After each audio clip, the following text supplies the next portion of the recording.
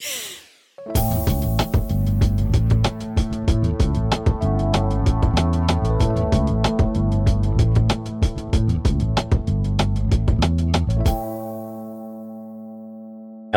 everyone, and welcome to the latest episode of the Changemakers LA podcast presented by LISC LA.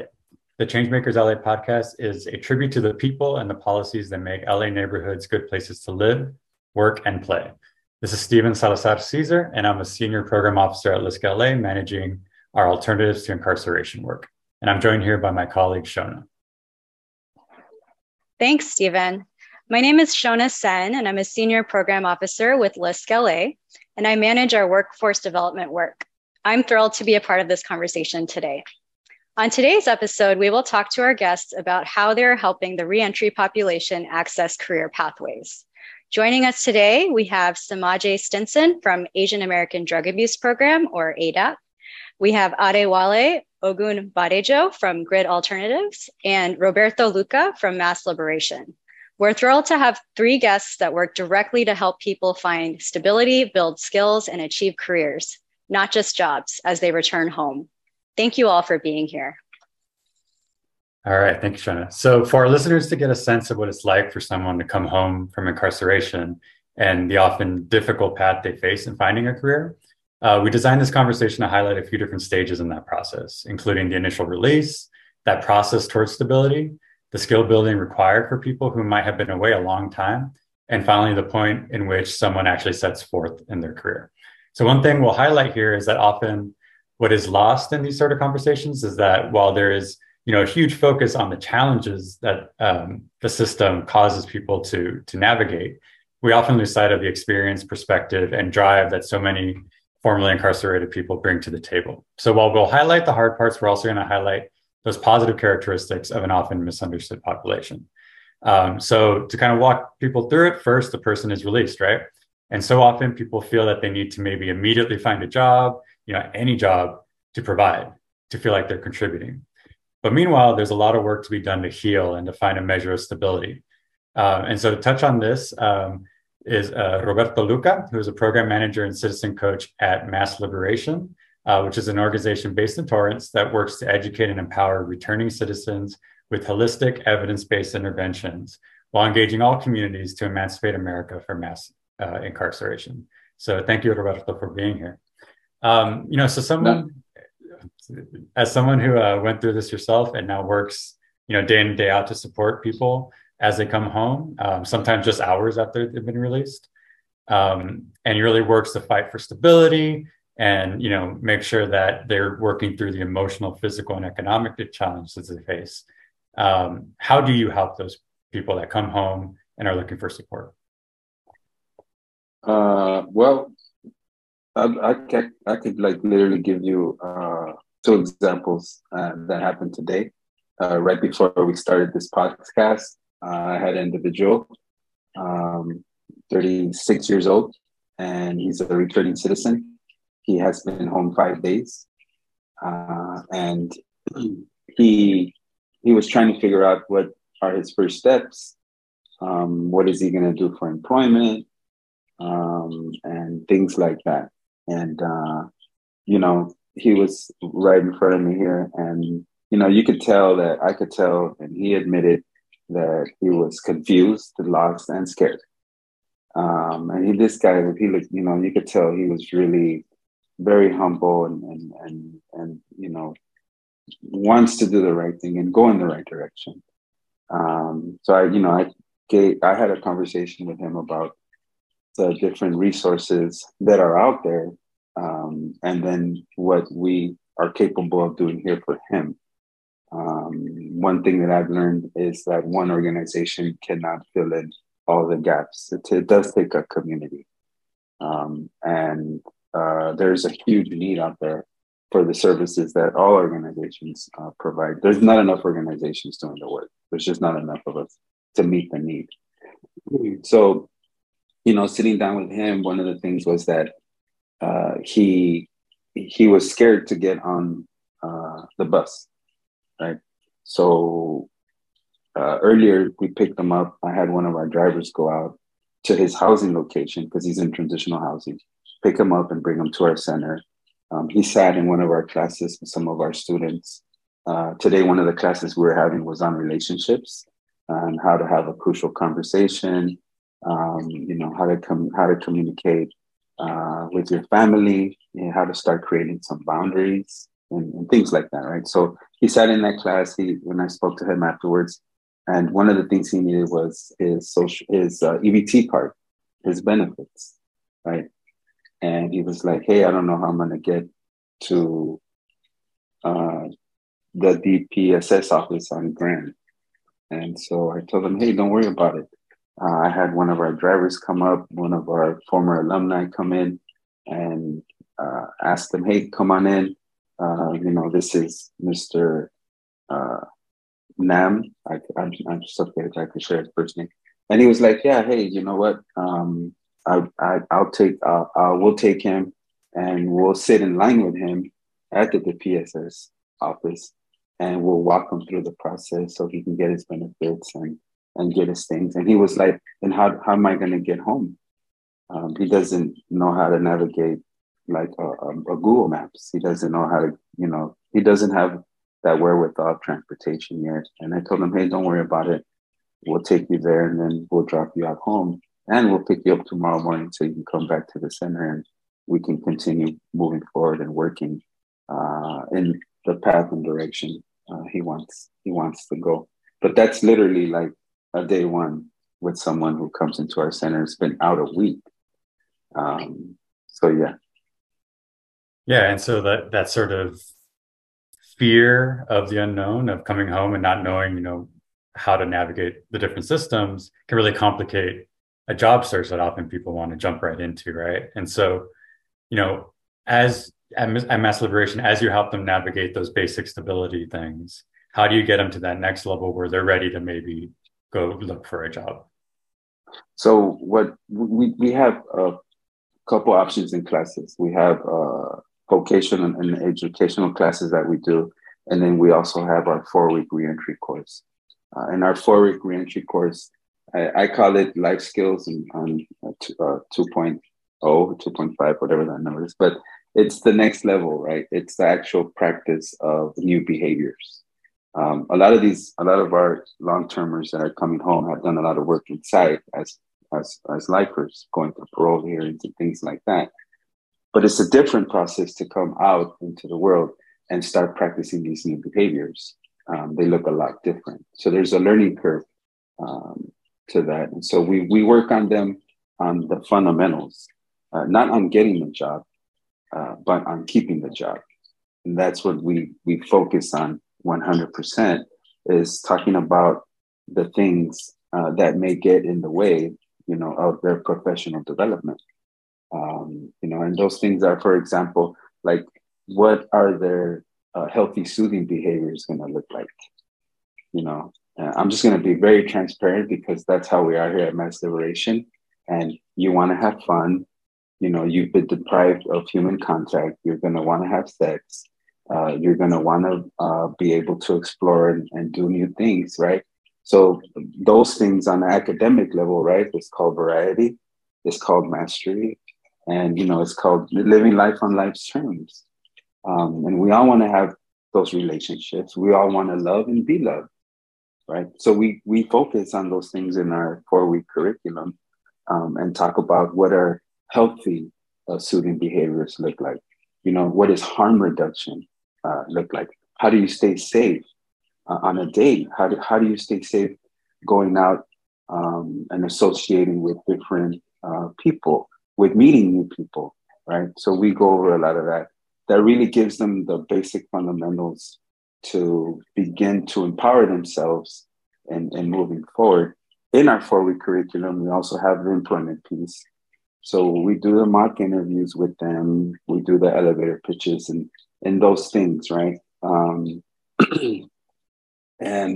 one of the things that I think we're good at here is technology. We love technology. We have a technology boot camp that we put them through, and they learned how to do Google Sheets, how to do Word Google Docs, how to do their own email accounts. And that's when the preparedness really starts coming in the hands-on, to learning how to create your own resume, right? We don't want to create a resume for them. We want to empower them to learn how to create their own resume, how to change their resume, how to update their resume. And that's the learning here that we do. That's the empowerment piece that we practice. Once we've completed that, then we're able to use our network of contacts, whether it be employment companies or employment agencies or other organizations and providers that do great work. And we can refer them to those job sites, to those job applications, and help them get on their feet and move forward. Our vocational and educational classes are in partnership with Southwest College, Southwest Community College here in Los Angeles. And we have a logistics class and a maintenance apartment technician class that we do in partnership with Southwest College. One is a 3-week program, the other one is a 6-week program. And they go through hands-on training, professional development, how to navigate different situational behaviors at work, right? How to communicate with your supervisors, how to bring up grievances to your supervisors, how do those crucial conversations look like, how they're framed. So we try to give them all the basic fundamentals to move forward into the workplace prepared. At the end of it, we also have the opportunity, because of some great partnerships that we have, and I'll give them a shout out, Change Reaction. They're a great partner. We have an angel fund with them, and they give us the opportunity to purchase for folks tools, phones, boots, uniforms, pay for DUI classes, and really support them economically to give them the best opportunity to move forward into the workforce. Awesome. Thank you. And, lastly, my experience working in reentry, both with clients and colleagues, are like the wealth of strengths that folks have coming out of incarceration. They bring a lot of really excellent qualities in a colleague to the workplace. So can you touch on, the strengths that the people you work with bring to the table? Oh, yeah. I mean, you're talking about a population that is hungry to do good, right? You're talking about a population who is resilient, motivated, educated, and prepared to be a reliable, loyal, and hardworking person. And for me, I'll use myself as an example. When I came home, my competition were the 20-year-old kids. All my supervisors have been younger than me. When I worked for Home Depot, when I worked for Amway, when I worked for other, logistic warehouse companies, construction companies that I started, I was competing with kids. And I used my experience, my maturity, and my drive to get me where I am today. Earlier in the podcast, you said program manager. Well, I'm the director now, thankfully. It's a lot of hard work, but and I'm no different, than our returning citizen population and reentry community. Like, that's what we're bringing to the table. You heard the slogan. I'm sure the slogan, "Make America Great Again." Well, the reentry community is going to make America great again. Because we're investing in our communities, we're giving back, and we're applying everything that we have learned throughout our lives to make this second chance at life and this experience much richer. And then we also have to build, right? We have legacies to build. We have families to contribute to. And then we also have a society to be grateful for. I'm a taxpayer now. I pay a lot of taxes. Am I grateful for that? Maybe not so much now. But, I know that I am now a contributing factor to my community. And that's what the reentry community is bringing to the table. Employers, a returning citizen brings value to your company. Awesome. Thank you, Roberto, program director at Mass Liberation. I appreciate the insight. And I'll throw it over to my colleague, Shona. Thanks so much, Stephen and Roberto.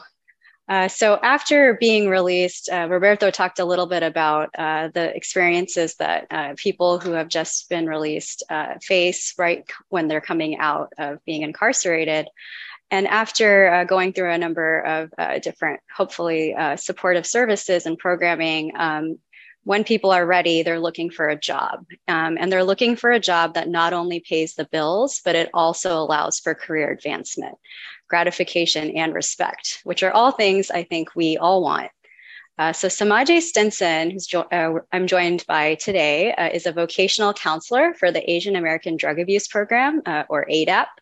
And ADAP is an organization that works to support Asian Pacific Islanders and other historically excluded communities, including the reentry community, through a whole person approach to education, intervention, treatment, outreach, advocacy, and employment programs.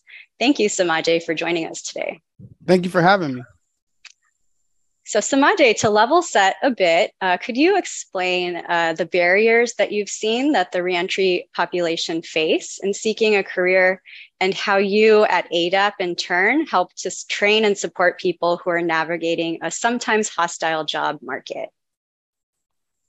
Yes, some of the barriers I see from individuals who are released from incarceration that are referred to me would be a lack of identification, a lack of ID, a social security card, birth certificate, a resume, transportation, interview clothing, interview skills, childcare.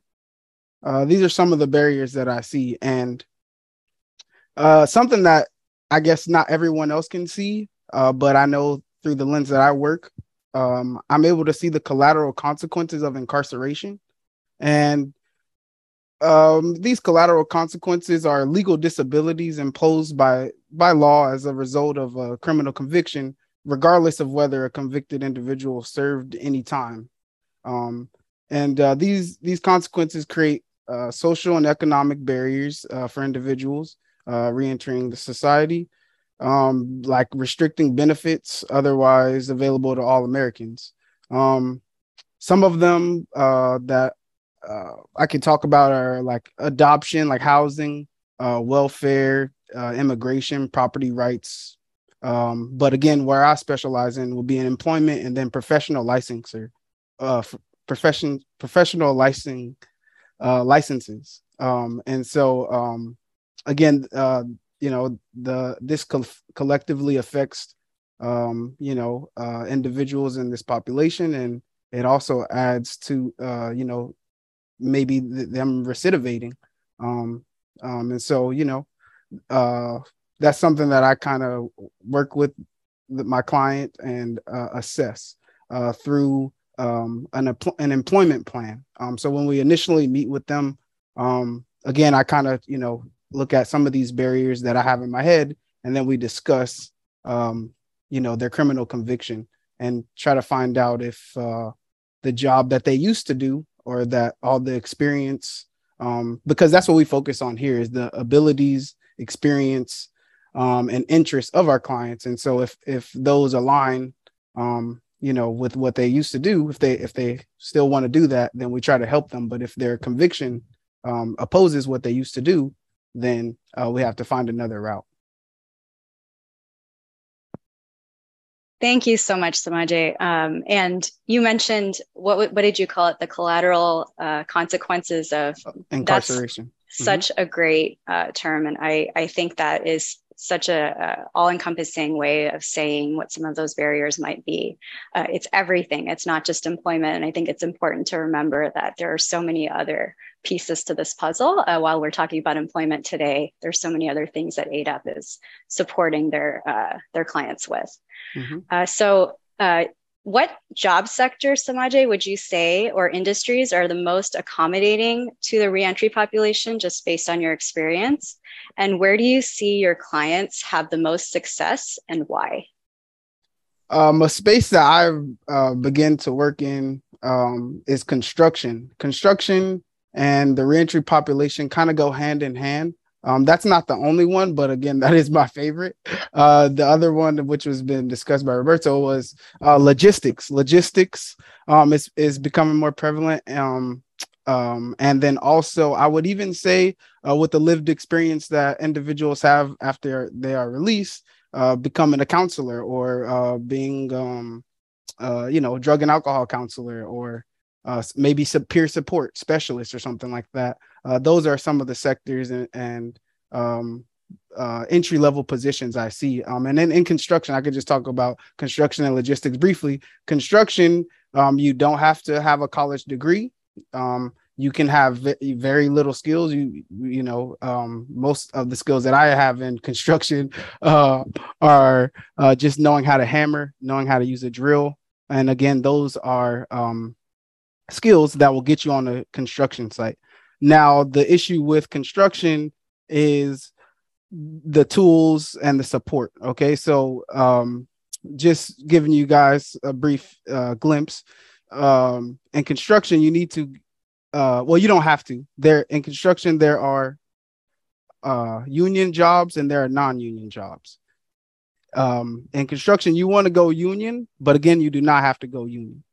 To get into the union, you need a sponsor. And so again, the work that we do here in ADAP is getting a credible employer to sponsor individuals to go into the union. And so again, it's not as easy as just saying it.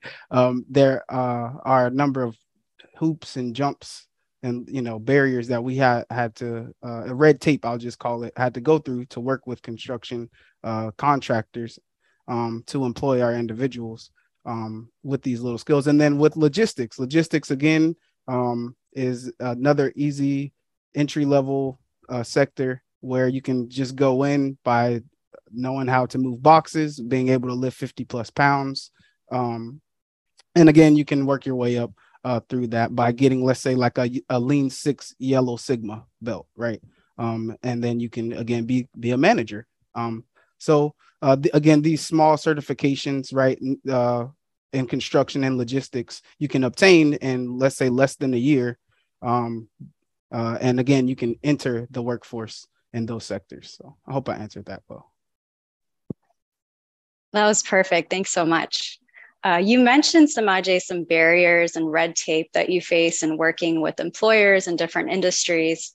Are there any, what role does policy advocacy play in this process? Things like the bill AB 1816, for example, which is the Reentry Housing and Workforce Development Program, which wasn't passed this year. Why are bills like that so important to advocate for? In the beginning, I didn't think it was so important. I didn't think policy was something I needed to, focus on, or even, I just thought the work that I do here, helping people every day, was going to do it. But I realized after working here for a couple of years that things get done when, the state, the city, when there are laws created, right, and it affects the system, right? And I feel like the system is broken. And so, I think policy is really important because, for instance, this bill that was not signed, AB 1816, the Reentry Housing and Workforce Development Program, it would have, been a program where people get out and they get assistance with finding a house or housing and a job. And so I think that, again, if you are talking about rehabilitation of this reentry population, what better services than a house and a job? They're required to have those when they leave by CDCR, but again, there is very little help and policy that actually goes, into making it happen.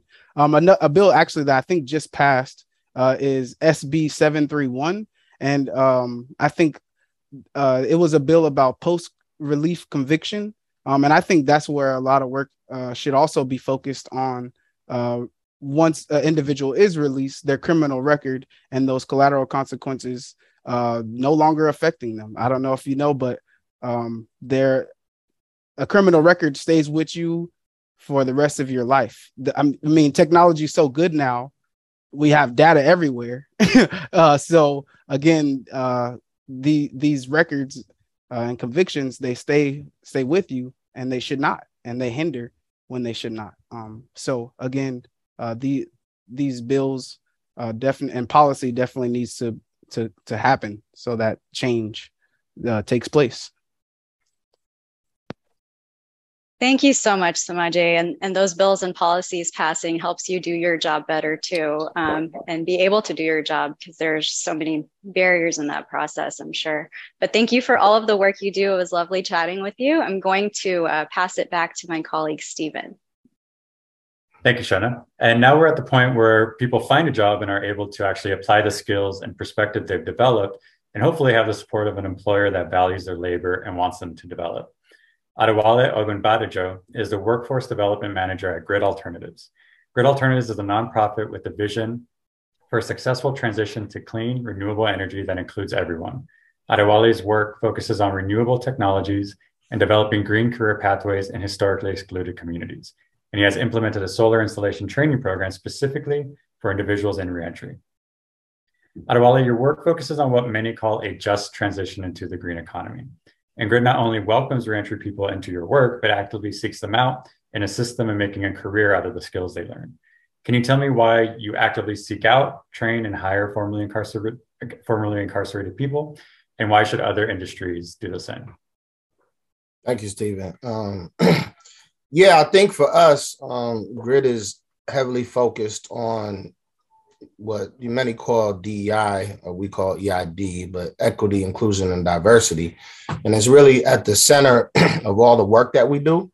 So when it comes to working with individuals that have been formerly incarcerated or justice involved, we kind of take a step back and look at what is like the historical circumstances that got people where they are today, not just the individual, but the communities that we serve. And we understand that there's systems of oppression and a lot of other things that have happened prior.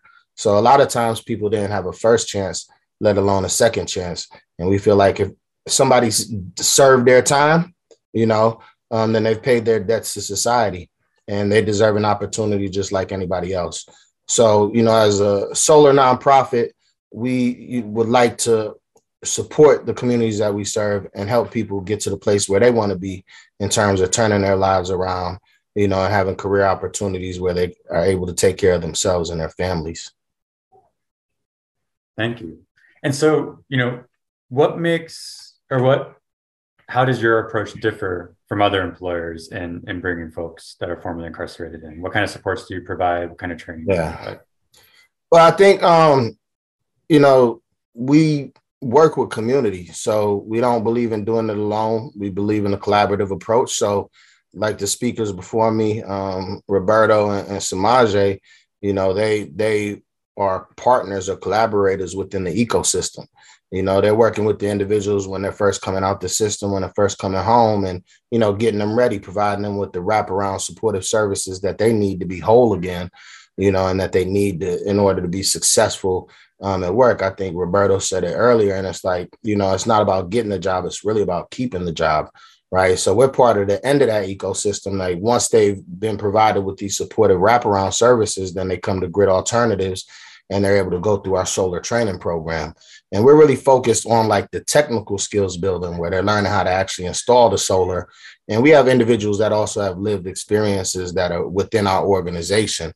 But by the time they go through the complete ecosystem, and they're ready to apply for a job, they're not just ready because they've done some training. They're ready because they've addressed all those different barriers, that needed to be addressed before they could move into an employment or a career opportunity. So I think what makes us, different from a lot of employers is that we look at it really holistically. We're community-based and community-informed, and we try to do everything through a equity, inclusion, and diversity lens. So it informs not only how we do our work internally, but how we, approach the communities we work with externally. And we want our organization to be reflective of the communities that we serve. So, whether we're training people, whether people are working for the organization, or whether we're preparing people to go out and work with other, companies or organizations outside of GRID, I think the philosophy is all the same at the core. Excellent. Thank you. And so, with that success, how do you leverage what you're doing and the successes you're seeing to push other companies to do what you're doing and hiring returning citizens, but not just hiring, but also paying them a competitive wage that allows them to build, a career out of it? How do you push others to do the same? Yeah, I think to Shona's question earlier and kind of Samaj's, response, that policy is important. So when it comes to like advocating for family sustaining wages, that's stuff that a lot of times has to happen at the policy level. But I think it's also the responsibility of, local community-based organizations to come together and make a push. And then, from a training standpoint, it's like, how can we make sure that we're doing our job in terms of program and service delivery so that, we're helping to prepare individuals as best as possible to be the best they can be when they're walking into these, employment opportunities, because if they're prepared, then they'll succeed and they'll not only get the job, but they'll be able to move up, through the ladder as time goes on, and that will help them to also increase wages.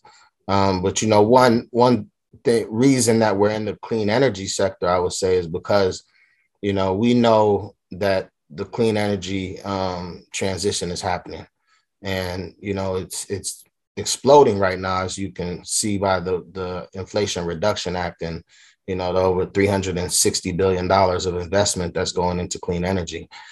So we believe that this is a sector where there's going to be a lot of employment opportunities, for the next decade plus, and the foreseeable future, as we know there has to be this transition because of what climate change looks like, right? So it's really a great field for individuals coming out, that really want to give back to the community, right? Because they're able not only to have like these economic benefits, but also these environmental benefits, and being able to do the work that they do. So it really keeps them motivated, but it's also tied to economic opportunity. And, one of the things GRID is focusing on now is not just teaching people how to be workers, but also, working with individuals who have that entrepreneurial spirit, as so many do from the communities that we serve. A lot of trainees that have come through our training program over the years now have their own contractor's license, and, they're C10s and C46s, so it's like, how can we, again, look at it from an ecosystem standpoint and not only like train workers, but also work with individuals that are starting their own businesses, and what kind of supports can we put in place for them? Because we know if their businesses grow, they're going to come back and hire, trainees from the same system they came out of. So it's really looking at things, I think, holistically. It's about like policy, it's about advocacy, it's about collaboration, because, there's strength in numbers. So the three organizations that are here, four, if you include LISC, all pushing and advocating for, family sustaining wages, or, removing policies that, put up unnecessary barriers for, formerly incarcerated justice involved individuals, then we're able to kind of move the meter forward. So I think, staying within the community, being on ground and working with community partners to really move the agenda forward, I think is what makes the difference. Excellent. Thank you so much for your perspective on that. Something else I wanted to ask was, I think we're in LA County, at least, there's this sort of unprecedented investment in alternatives to incarceration right now. But not just in that space. There's also environmental projects, across the county, water capture projects across the county, housing projects across the county. And, often there's talk from government about, investing in communities that were most impacted by, the war on drugs, three-strike laws, that sort of thing.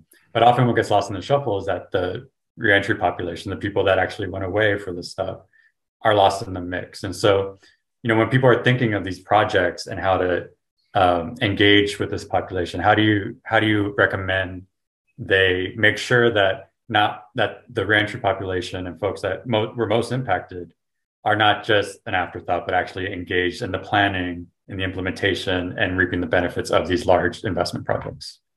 Yeah, that's a great question.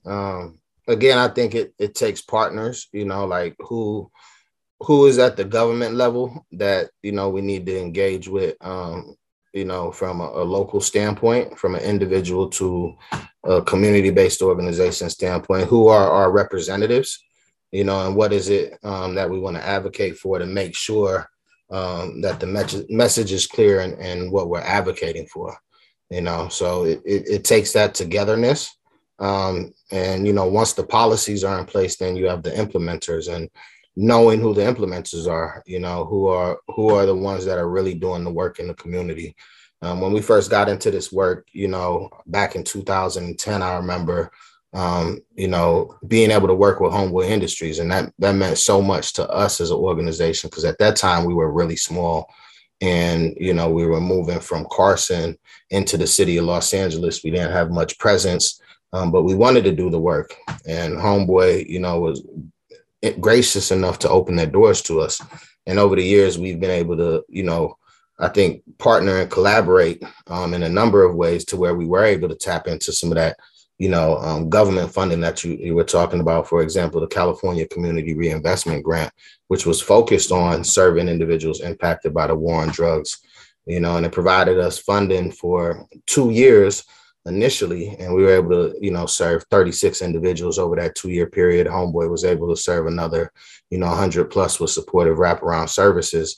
But had those policies not come down in the first place, had somebody not advocated for the policy, then the money wouldn't come down, for us to then join with Homeboy Industries to apply for this money that would help us, serve individuals from the communities that we serve. So, I think it's working with partners like Homeboy Industries. So good to, meet Roberto today with Mass Liberation. Definitely want to know more about the organization. And over the years, we've worked with West Adams WorkSource, so again, I hope I'm not saying it too much, but it's like, the ecosystem, the partners, and knowing like who are the stakeholders at the various levels that we need to engage in so that we can move the needle. Awesome. Thank you, Adewale. So like I mentioned, we also want to focus on, the positive stuff. And so this is for each of you. So we want to hear some success stories. You could tell us about a client or a colleague, who are out there doing the work day in and day out to successfully transition and become economically stable and get that career and get moving, So I'll go to Roberto first. Is there a success story you want to share with us? Oh, man. Where do I start? That's what keeps me in this business. And it's, I call it a business, but it's my passion. It's my love. It's my care. Like, this is my community. This is Los Angeles. And we're an awesome community. And what makes us unique is our diversity, I hope to get to live another 50 years because I want to see the change, that momentum that we have. But I'll give you a great story.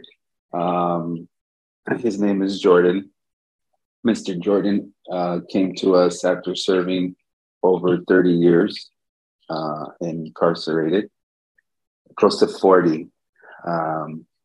He was 67 when he got out.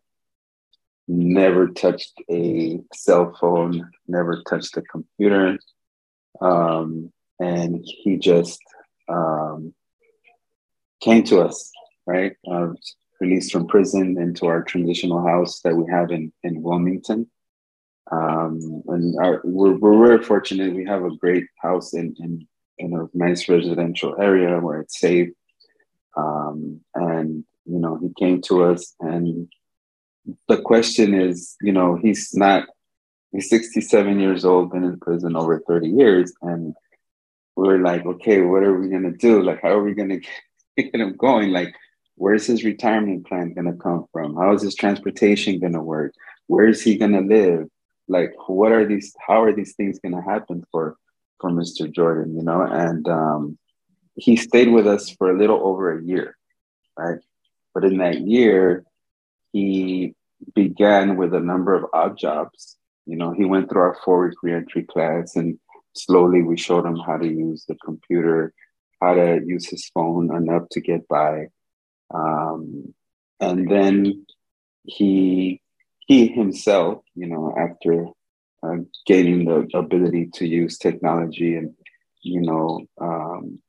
got a car loan through a program that we have, again, with Change Reaction.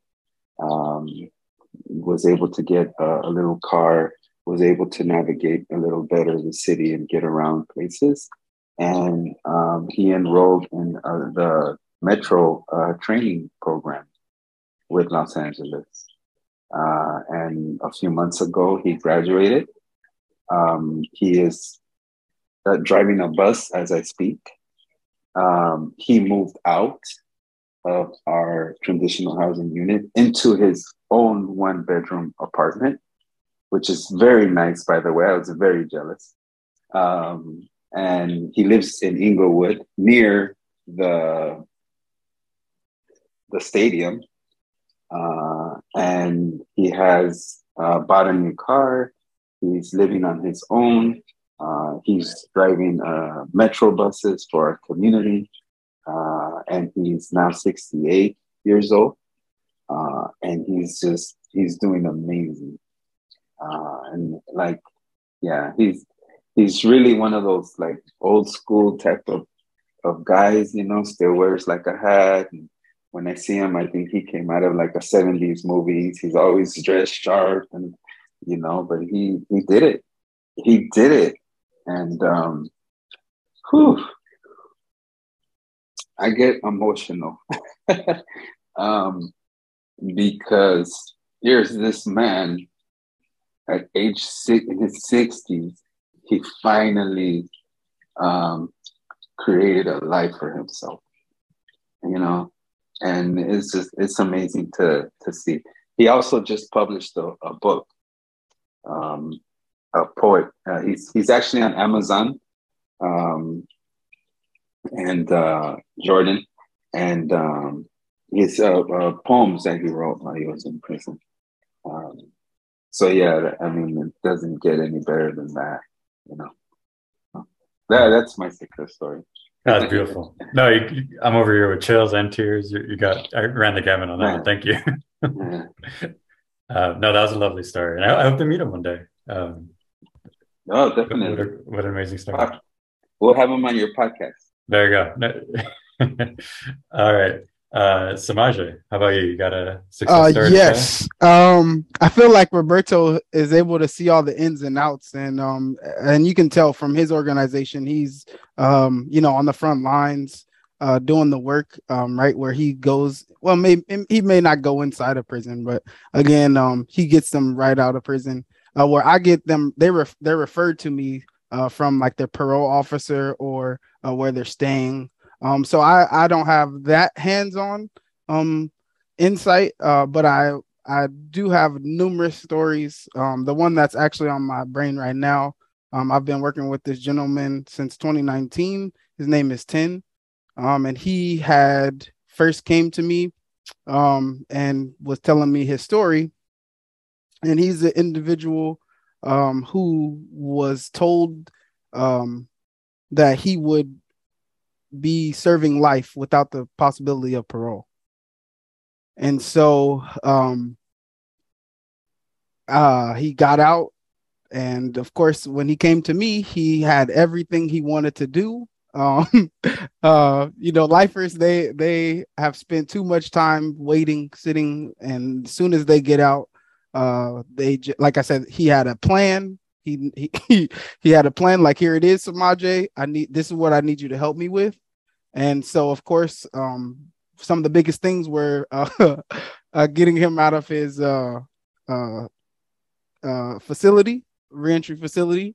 So once he got out, he could meet me more.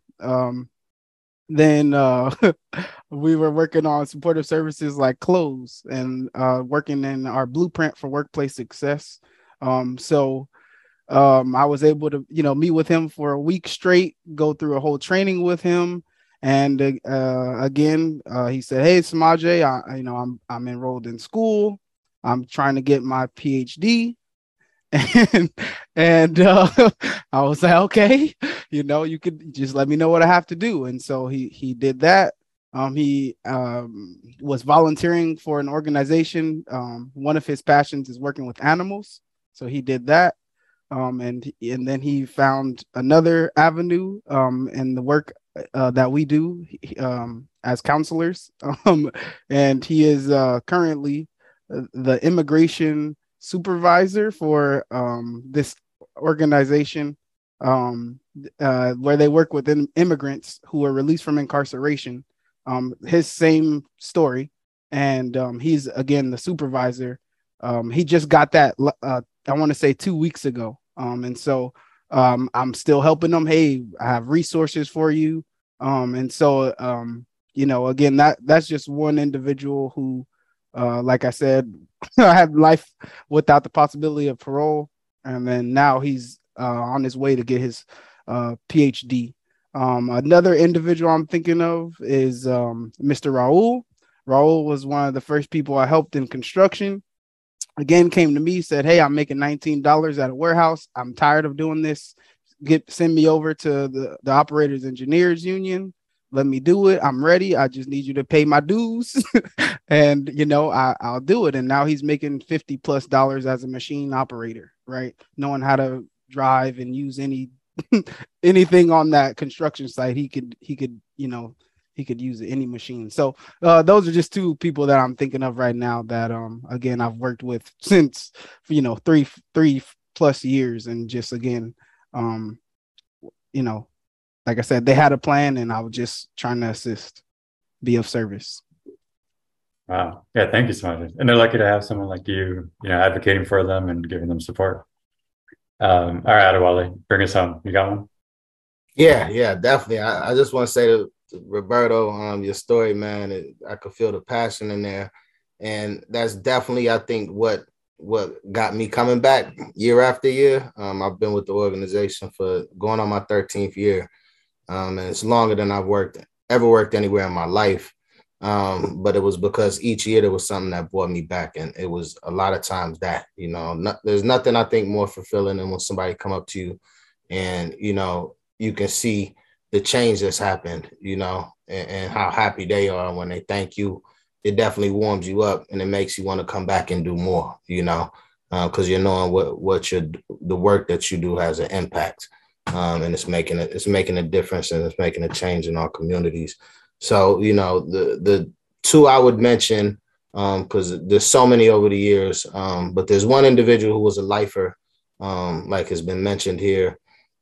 And he came out and went through our training program, and was one of our top trainees, and went on to work for, I would say, what's a mid-level company now. And he's been there for, I think, almost 3 years, if I'm remembering correctly.